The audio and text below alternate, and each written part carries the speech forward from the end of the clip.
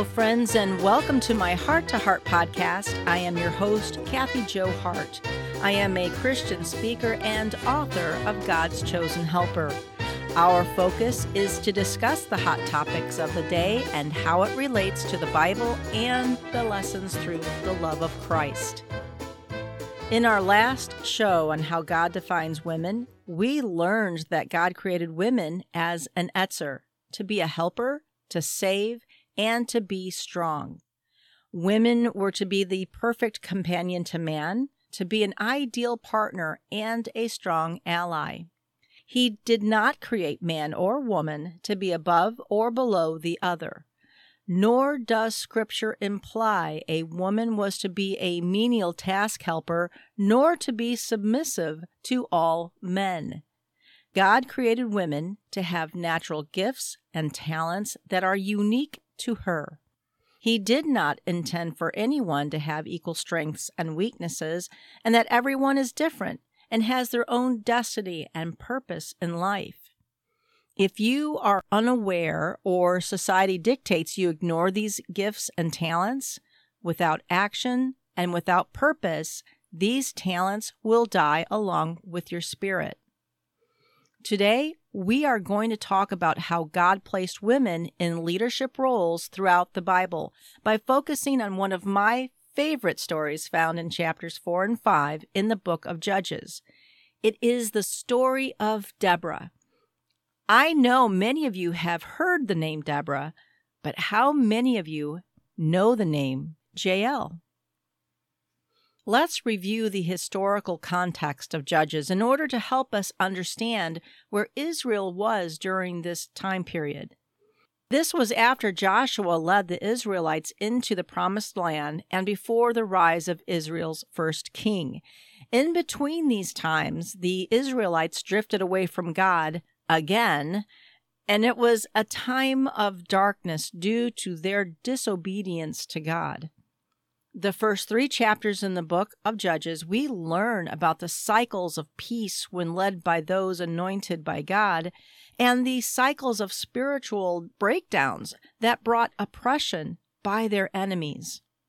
By the end of chapter 3, the people of Israel were handed over to King Jabin of Canaan, where for 20 years the people were harshly oppressed by an evil commander of King Jabin's army named Sisera. And again, the people cried out to God for help. But this time, the Lord anointed a woman to lead the people of Israel, and her name was Deborah. Deborah was a prophet and was known for her ability to hear directly from God when settling disputes amongst the people. She was known for her strong faith and actions directed by God. So when Deborah told Barak, who was a military commander, that God wanted him to lead 10,000 men to defeat King Jabin's army, he understood this was a directive from God. But it was Barak's lack of faith that placed Deborah in a military leadership role. He knew the Israelites were ill-equipped and outnumbered to fight against the evil Sisera, so he believed he needed Deborah's faith to lead. So what was God's directive? God commanded Barak to take 10,000 men to Mount Tabor, which overlooked the valley and the Kishon River. And as stated in Judges chapter 4, God said he would lead the commander of King Jabin's army with his chariots and his troops to the Kishon River and give him into your hands. But when Barak told Deborah, "If you go with me, I will go. But if you don't go with me, I won't go," Deborah replied that since she would be leading the army, the honor would not be his, for the Lord will hand Sisera over to a woman. When the evil Sisera heard that Barak had gone to Mount Tabor, he gathered his 900 iron chariots and all of his men to the Kishon River, just as God told Deborah he would do. Now, once there, heavy rains caused the iron chariots to sink in the mud, and a flash flood killed many of Sisera's soldiers. As the remaining troops were falling at the hands of the Israelites, Sisera escaped and found his way to a nearby ally tribe. And this is where we meet Jael, the wife of the tribe leader. Now, Sisera was exhausted and needed a place to hide and to rebuild his strength. He came across Jael's tent, and she greeted him and said, "Come, my lord, come right in. Don't be afraid." The evil Sisera believed he was in a safe place and asked Jael to stand guard while he rested. And Jael soothed the commander with milk to drink. And when he fell asleep, Jael picked up a tent peg and hammer and drove it into Sisera's temple, killing him, fulfilling Deborah's prophecy, for the Lord will hand Sisera over to a woman. But note, God did not allow Barak's lack of faith to change the outcome of their victory, but God did change who would receive the glory for their victory. Now, can you imagine being Jael that morning? She probably got up, made breakfast for her husband, not knowing her destiny in God's plan that afternoon. She had no idea she was going to be a warrior that day and that her name would be forever associated with Deborah and the victory for the Israeli people. But God knew, as he led Sisera to her tribe, to her tent, creating the perfect environment to fulfill his plan, and as Deborah had prophesied, Jael was given credit for Sisera's death. Deborah sang praises to Jael as the most blessed woman. And God gave Jael warrior strength, and because of her actions, Israel grew in strength and power and eventually defeated King Jabin. And Israel enjoyed 40 years of peace during Deborah's reign. None of us know what God has planned for us, and we may never realize what our role is or has been. Maybe today might be your day God uses you in his plan. It can be one touch, one smile, one right turn, one podcast, one hammer and peg. You know what I mean? And here is something you may or may not know. Deborah was married at the time. The Bible did not focus on her marriage at all, nor as her role as a wife. God anointed Deborah with prophetic gifts as a judge, a military warrior, and in her leadership over the Israeli people. It is important that we remember this. God will not be limited by societal norms, and her accomplishments were great and are equal to Samuel and Gideon. And Deborah is known as the mother of Israel.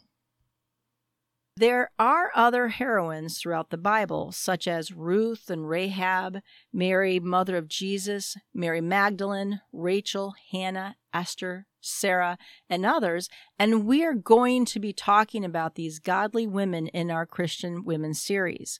You will continue to see how God has used women in leadership roles, as Jesus used women to spread his message, and Paul, he used women to help establish the churches, and women also taught future ministers the gospel of Christ.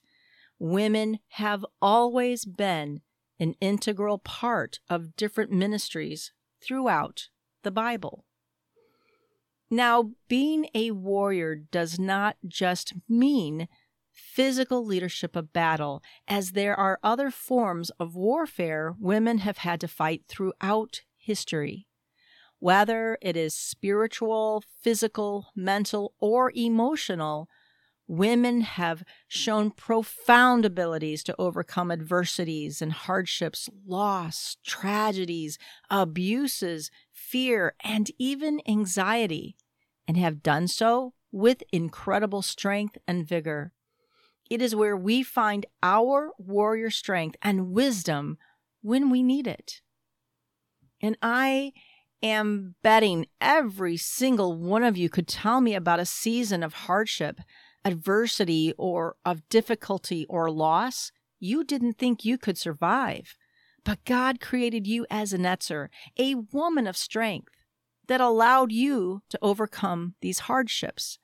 Whether you have raised your children, and Lord knows that required warrior strength, or lost a child or spouse, or maybe your job requires you to manage difficult workloads or responsibilities. But just remember, you are a daughter of God who loves you and who created you to be an Etzer. God continues to use women in warrior roles no matter what our circumstances are. Just look at the story of Helen Keller.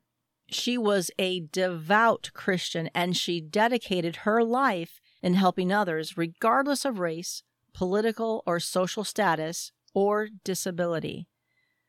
Let's take a look at her life.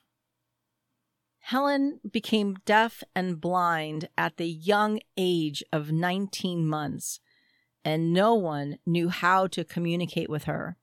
No one knew of her gifts and talents, nor the role she would play in changing the lives of many people. But thankfully, God put Annie Sullivan in her life.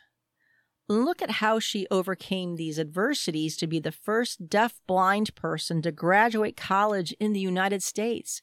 She became a lecturer, an author, and an advocate for women's rights and rights for those with disabilities. Now, can you imagine if her gifts and talents had been ignored? But God had a plan for Helen Keller's life, just as He has a plan for each one of us. In 1 Timothy chapter 4, verse 14, it says, "Do not neglect your gift." In 1 Peter chapter 4, verse 10, "Each of you should use whatever gift you have received to serve others as faithfully administering of God's grace in its various forms." But culture is trying to eliminate gender differences in its secular belief that this will lead to the equality of humanity. But the Bible has shown time and time again the fallibility of human nature when trying to lead without God. It simply does not work. You cannot change the design of who God made men and women to be. We know how this is going to end because this is just a repeat of history. We know this because of the stories and the lessons found in the Holy Bible that provides humanity with the greatest lessons in life. But like many examples found in the Bible, these lessons are lost when new generations believe they are smarter and more sophisticated than previous generations, and they believe they don't need God and that they can be their own God. And you know what? This is the battle plan of the enemy. In Proverbs chapter 3, verses 5 to 7, it says, "Trust in the Lord with all your heart, and do not lean on your own understanding. In all you do, always acknowledge Him, and He will make your paths straight. Do not be wise in your own eyes. Fear the Lord and shun evil." But sadly, the vast majority of young people today have never read the Bible. They are just believing the myths and misperceptions by those who oppose Jesus. And for those who believe that current culture is more educated and sophisticated than any other time, let me share with you what Albert Einstein wrote. "The only thing more dangerous than ignorance is arrogance." And let me say this again. The only thing more dangerous than ignorance is arrogance. And arrogance drives the belief of secularism, that they are in control of their own destiny, and through their own knowledge and wisdom and experiences, they too have the ability to be their own savior. And this is the same temptation that the serpent used in the Garden of Eden to entice Eve and then Adam to eat the fruit from the tree of knowledge, so they too could have the knowledge to make them more like God. Same tactics, same enticements, leading to the same outcomes. We are not making history. We are simply repeating it. The idea that we must all be the same assumes everyone must have the same strengths, the same weaknesses, the same aptitudes, and the same outcomes. But God created us to have differences in strengths, different gifts, different talents, different aptitudes, because it is impossible to be like anyone else. There is one Deborah, one Jael, one Helen Keller, one Mother Teresa, one Ruth Bader Ginsburg, one of me, and only one of you. If we understood who we are in God, our gifts, our talents, and our purpose, wow, just imagine how powerful we would be to fight against the evil Siseras in our world today. And you know who the evil Siseras are, don't you? Do you know what my prayer is for each one of you? I pray that one day you will realize who you are in the eyes of Jesus, and to see why he loves you so much that he was willing to die on the cross for you, for all of us. It took me a while to fully understand and grasp this myself. It is well worth the effort to study the Bible and to develop a relationship with God. I promise you will learn so much about yourself when you grow in your faith. Seeking the Lord is the greatest gift you can give yourself. And as we end this broadcast, I invite you to like and share this message with others who may be struggling in their faith or with their identity of who they are in Christ. And together, we can build each other up to have a life of strength, of love, joy, peace, and encouragement. I invite you to hit the subscribe button so you won't miss our next episode as we continue our Christian Women series as we learn about the story of Esther. I promise you will learn something new. Thank you for joining me today. Remember, God loves you and he is for you. Have a blessed week. In Jesus' name, amen.